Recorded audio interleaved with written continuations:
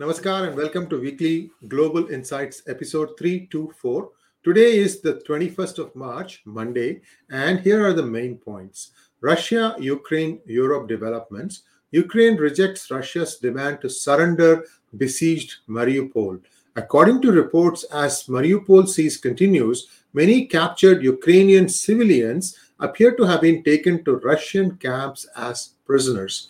The bombings in the Mariupol constitutes genocide and war crimes according to evidence. Can Putin be held accountable? Only time will tell. Zelensky asks Israel why not send arms to Ukraine, including the Iron Dome, as Russia demands surrender in Mariupol and sets a deadline of Monday. Sridharji, namaskar, and what do you make of all the developments, sir? Namaskar. Good morning to everybody. Well, first and foremost, Ukraine has declined. So therefore, that's the news. They basically said, no, we are not going to surrender. We are ready to fight on. And all other factors that you have outlined, which is effectively asking Israel for help, asking other people for whatever help they can. And Ukraine has basically stated that, okay, we are ready now. Whatever is the consequences, we'll face the consequences and we'll defend our nation. So I think we are now looking at, a humongous, devastating consequences. But I think Ukrainians are going to fight on and they're not going to surrender. And the people are not going to surrender either. So that's what we are looking at as we speak, Sriji. Sridharji, the way I understand these, peace talks, there is always a question of where the line is going to be drawn. I mean, I think it's a foregone conclusion that those two states that become Donbass they are going to be either independent with some sort of a umbilical cord attachment to Russia, or they are going to be annexed into Russia. What do you make of the remaining things? This Mariupol, these are all a drive from the south, from Crimea. And now I think Ukraine is insisting that Russia even leave Crimea, isn't it? Well, I think first and foremost, that they could emerge as the negotiating points, which is the one that you mentioned, which is normalization of the annexation that occurred, which is the Crimea around 2014. Russia has also demanded the two independent provinces remain independent. And which Ukraine has declined. Then I think some of the areas which we covered in one of the sessions up in the northeastern corner that they acquired, not too far from Kiev, one of the corridors. That as well is something that they are asking. But I think there are two essential conditions that I don't believe Ukraine is going to concede, let alone all these factors.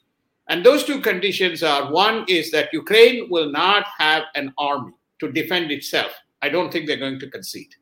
The second, I think, which is they keep calling about this denazification of Ukraine.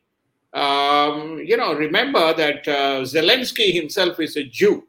So this is the red herring that, Putin is trying to push.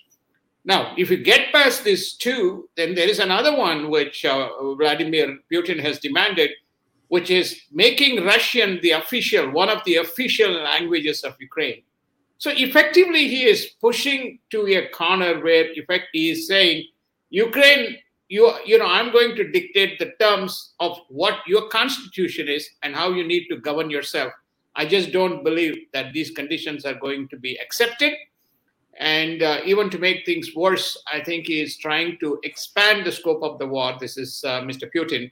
So I just don't see that the 2 points that you mentioned, the Donbass and Crimea, are just only those two are not going to be the issues that would be the resolution point for this war to end. And Russian foreign minister asserts that it is the United States that is urging Ukraine to fight on than negotiate.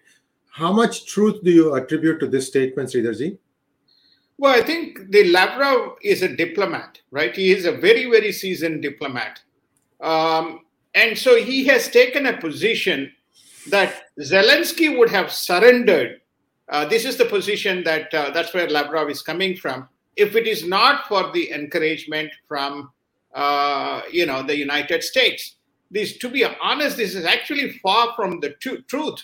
The nations that are egging on Ukraine are the Baltic states and the adjacent nations.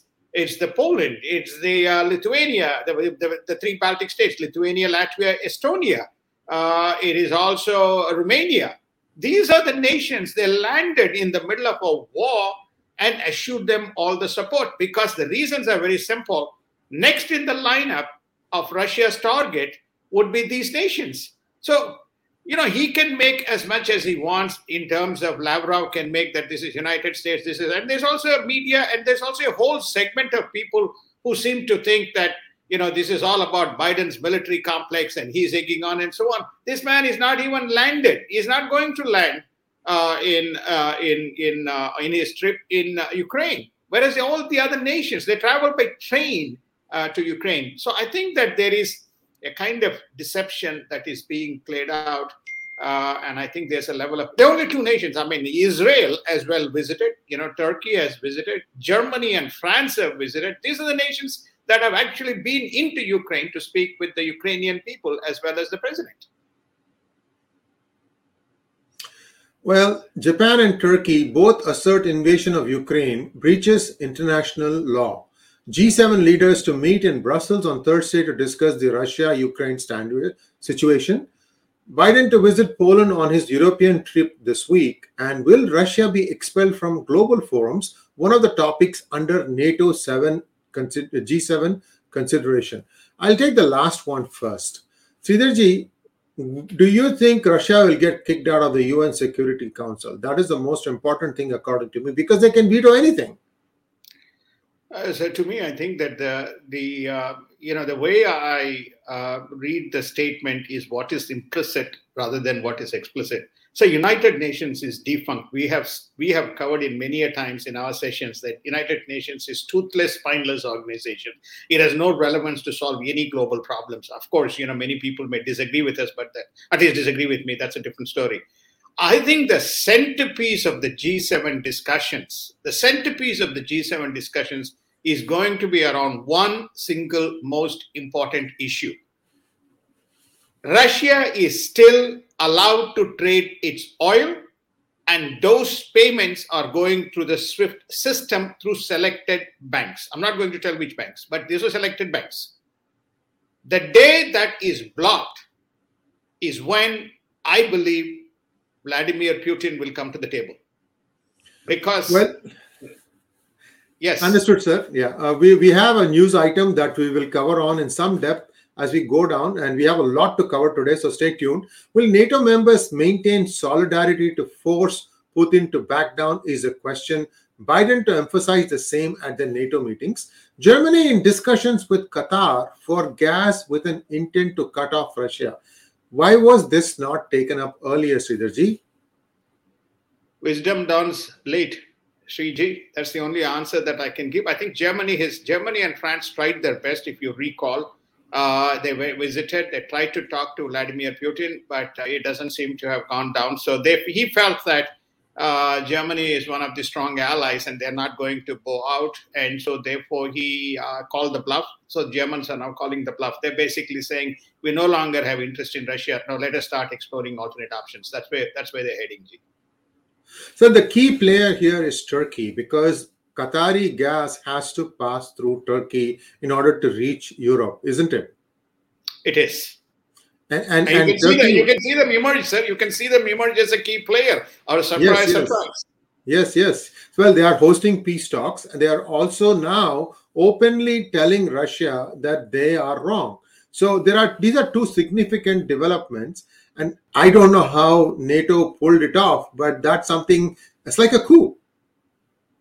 I mean, I completely endorse your sentiments, and I think Turkey has come from outside. I believe that, this is where I don't believe in the US story, notwithstanding we are all from there. And the story is that I don't think Turkey likes what is going on between United States and Iran on the nuclear deal. So Turkey is saying, hey, I am here. Remember, Turkey is also a big supplier of its drones. We covered this again to Ukraine. Yes, yes, yes, it is. It is. Nobody asked for war. Russians defy Putin with online messages, but the MSM in Russia is directly under the control of Mr. Putin and his communist regime. So, not much comes out. Could Poland emerge as a peacekeeping force in Ukraine to bring about a resolution to the war? Is Belarus likely to join war from the Western Front? Zelensky asserts that the evidence points to the same. So, Sridharji, now you're getting more countries sucked in, even if Poland is going to be thought of as a peacekeeping force. I mean, clearly that is something that will be on the anvil when the G7 meet.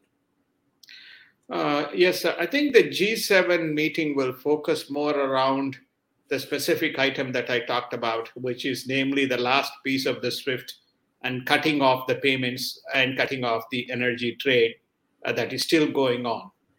What the consequences are, I think that's what most of the G7 nations, barring United States and Japan, are from Europe. So they got to stand up and answer that question. As far as the Belarus is concerned, if Belarus apparently they clearly see tank and troop movements from Belarus. Remember, Russia launched its air attacks from Belarus. If that gets into the fray, I think we are really getting into, it's not a blind call that Zelensky has said we are already in the middle of a world war. I think that's what he has asserted.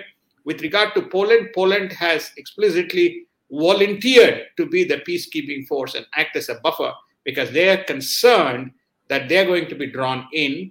Another nation which we haven't covered is Finland. They're also concerned whether they're going to be drawn in because the Russians threatened the Finns as well as the Swedes. And in US news, Mitch McConnell tells media that Biden has to show Ukraine that it can win and get it defensive weapon systems quickly. Larry Kudlow says Iran nuclear deal is the worst possible foreign policy decision that has alienated several West Asia nations. I guess we just talked about this. Has Biden withdrawn Iranian Republican Guards from the sanctions list? Why is that significant, Sridharji? Remember that the recent attacks is from the Iranian Republican Guards. Iranian Republican Guards was targeted, and they believe much of the problems that has occurred both in Israel as well as in Iraq was IRGC, is the Iranian Republican Guard unit. Now, they were under the sanctions list.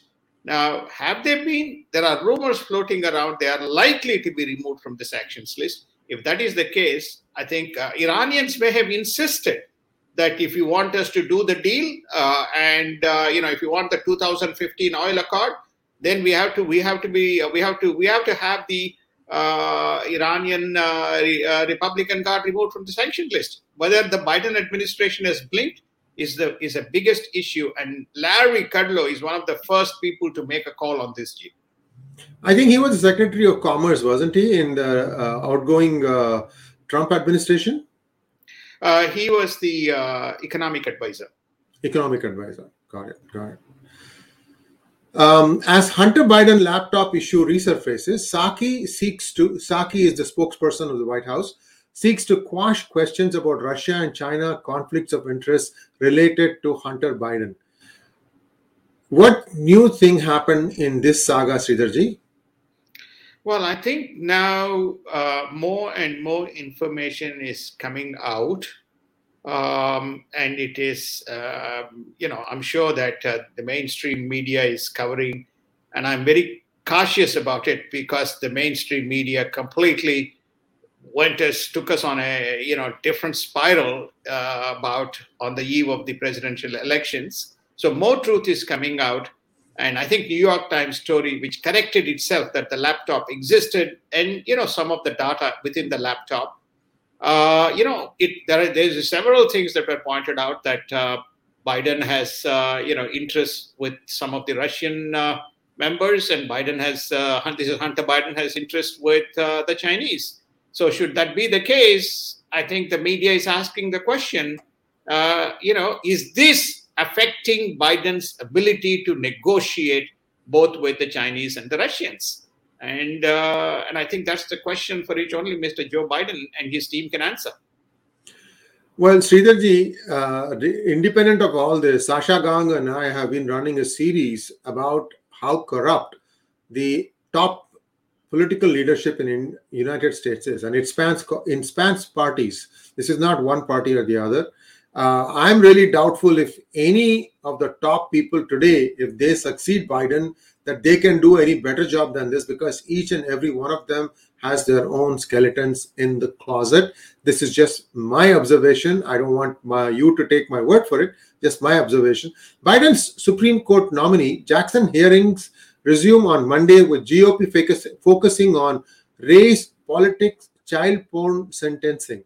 So, Sridharji, this is the Ketanji Brown, isn't it, sir? Yes, Ketanji Brown, and I think that more and more issues are surfacing around her past judgments and whether there has been some compromises. So we saw the Sarah Leshkin being, dropping out of the Fed governor post. Whether this is going to happen to this lady remains remains a big question mark. Again, everything depends on Mr. Manchin, Joe Manchin, and whether he is going to which way he is going to go. But certainly, some issues are propping up. As gas prices and inflation continues to tick up, not policies but Putin to be blamed for the rising prices. Has Biden and company relented and expected to lift restrictions on government lands and sea for increasing the drilling of current leases? Keystone Pipeline still appears contentious. I want to stop here for a minute and talk about this, Sridharji. US has the maximum number of oil deposits in the land as well as offshore.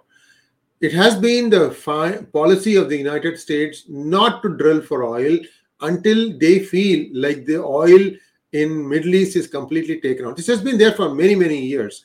Do you think that is going to change? Well, firstly, under the Trump administration, there was more leases and more licenses that were granted. Then the West Texas Brent, which is slightly an inferior version of the crude, was drilled and exported to countries, and the reprocessed was bought back by United States as well as exported on behalf of United States. One of the beneficiaries was India. So we turned from net importer to a net exporter, and we began to build, very positive economic momentum around that. The whole expansion of the program, both on the natural gas as well as the crude, was to build an economic outcome that reduces the deficits but also brings tax benefits to the broader population. That was the whole thesis under which the economic program of Trump was constructed. And this is where, for example, though, because a lot of Indian listeners, so India became the second largest trading partner of or the importer of oil from United States at a competitive price. So I think, that this was very much on the cards. Of course, climate accord, progressiveness, and the other kinds. This is where we covered again in one of the shows whether the Russian money was involved with these pro-climate groups in influencing the decision to cut off many of these initiatives and taking United States back. And there is a new variant in town of COVID called the BA.2, and this could lead to an uptick in COVID cases in United States. Earnings will be the focus in the markets, with Fed providing clarity on rate hike and hikes to follow. Sridharji, I think another rate hike is expected anytime now, isn't it? There's 3 rate hikes expected during the course of the year. That is what the Jerome Powell statement is. You never get to know the timing, but I think that they will see how the inflation response. I just don't see the inflation. I just see another rate coming before June 30th. I don't think we're going to have another rate cut in April, but certainly before June. If there are 3 rate cuts, there will be one before June, one before September, and they will assess whether they need one before, let's say, November 30th. Usually around November, between November and December, there should be another rate cut. So 3 more rate cuts are planned. This is the sequence that they're looking at. And in Asia news, North Korea fires artillery into the sea as South Korea remains on a high alert. The US destroyer Transit, close on the heels of Chinese carrier, draws ire from China and calls the move provocative. China has fully militarized at least 3 of the South China islands with anti-ship, anti-aircraft missile systems and other gear. Sridharji, we've been talking about this for months on months now, about Chinese buildup in South Chi, Spratly Islands, everything that we have covered in this and at great length. Now we are seeing the actual thing play out, sir. It is. I think,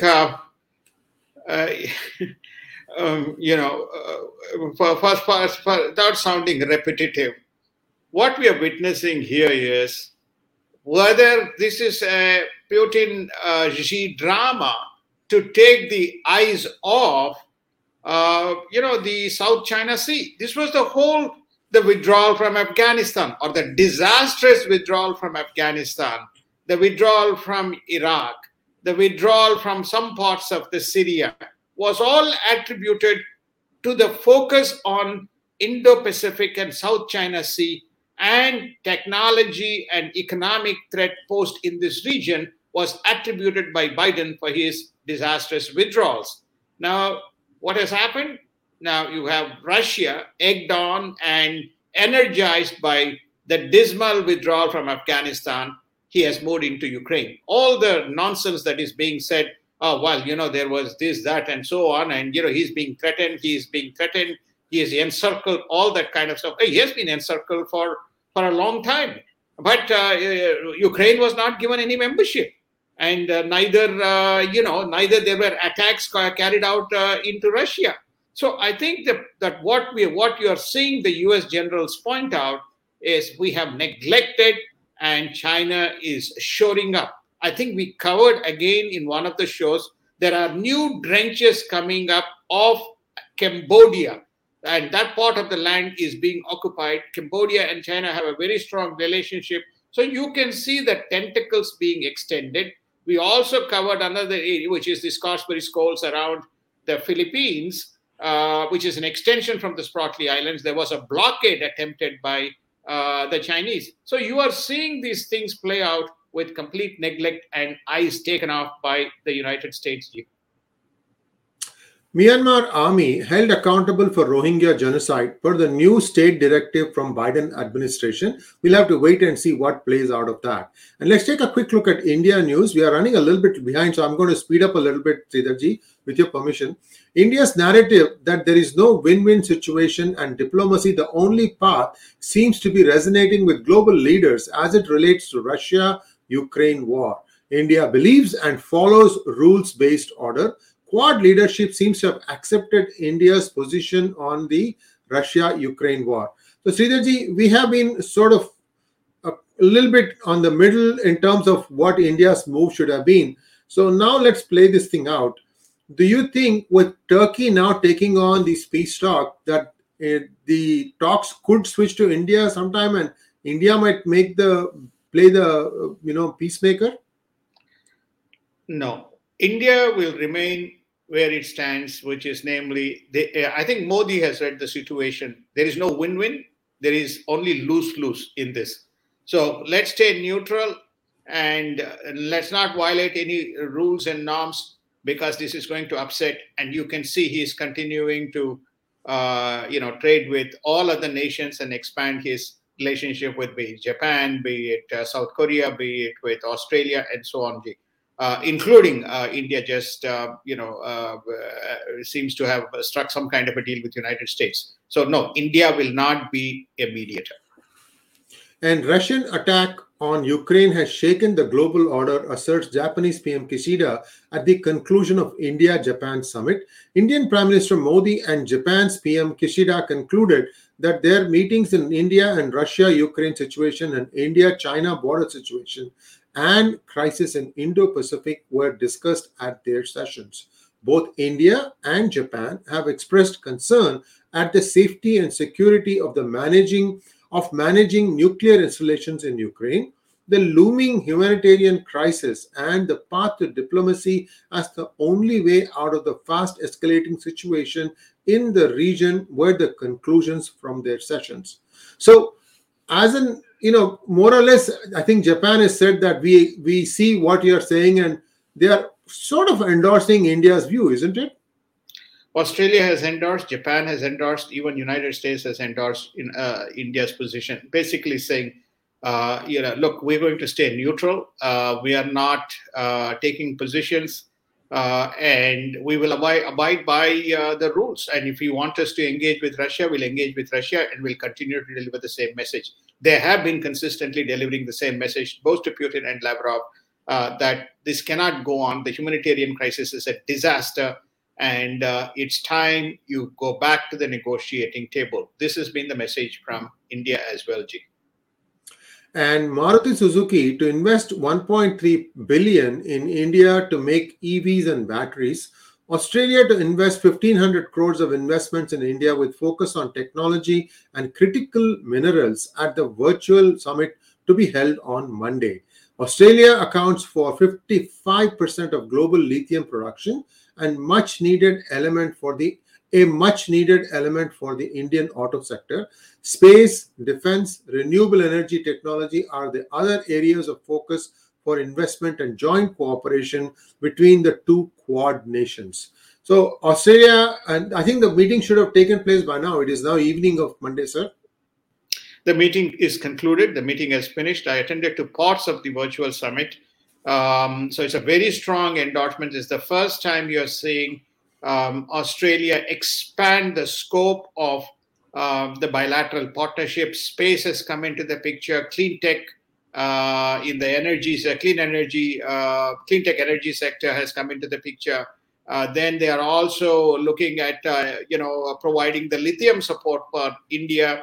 The other area which is of very significant importance is around the defense. So you are now seeing Australia as well expand its footprint. It's surprising, one of the areas they didn't touch on is the energy, natural gas, as well as petroleum. So Australia is a very big producer of natural gas as well as the petroleum. I'm sure that that may soon also come into the discussion.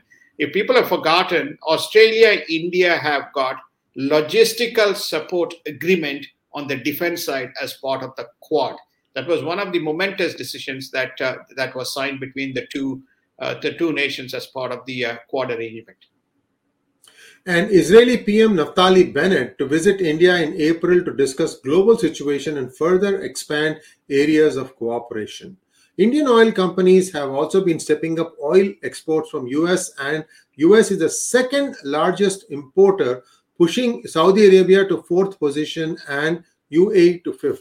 I think I should read it incorrectly. I think US has become the second largest exporter of oil to India. Am I right, sir? Correct. Yeah. So on that point, sorry, sir, yeah. If I have to comment on that point, I think that this is what we have been saying, that this all happened during the Trump administration. And, you can see that, India and United States, the bilateral trade volume went up as a result of this. And you might notice, viewers, that the price at the pump in India hasn't gone up despite warnings that the crude has gone up, because the crude has fallen down again. And I think it is possible that India may have rid out that crisis. Let's wait and see how it goes. S&P futures fall slightly as markets try to finish the best week since November 2020. Sir, markets appear to be coming back again. The Dow had gone up to 36,000 and then it slipped back to 32. And now I think it's somewhat around halfway. How do you see the headwinds coming out of interest raises, sir? Do you think the Dow will continue its march forward? Much depends on the geopolitical situation. Right now, the markets are focused more on the earnings. The interest rate hikes will take some more time for it to kick in. Only one interest rate hike has been announced by the Fed. The flow-on effect of that, you will see it in the second quarter earnings. And if there is a second hike that is projected, then you may begin to see some tapering around the third quarter. The latent demand as well as cash reserves that the institutions have built up, we will still finish a very strong 2022, perhaps not as strong as 2021, but we will probably finish as strong as a strong year in 2022. The fact that we quickly accelerated from, as you rightly said, from 32 back to we are around 34,000 plus. Very soon we could be back at the 36,000, and then also the S&P crossing 4,900 mark pretty soon. So right now, without the geopolitical, without further understanding the geopolitical consequences, there is clearly a positive momentum all around the world, not just in U.S. markets. And that's it for today, folks. We'll be back again on Wednesday with the same news, with the same team. Thank you, Sridharji, and we'll see you all soon on Wednesday. Namaskar. Namaskar. Thank you so much. Have a wonderful day.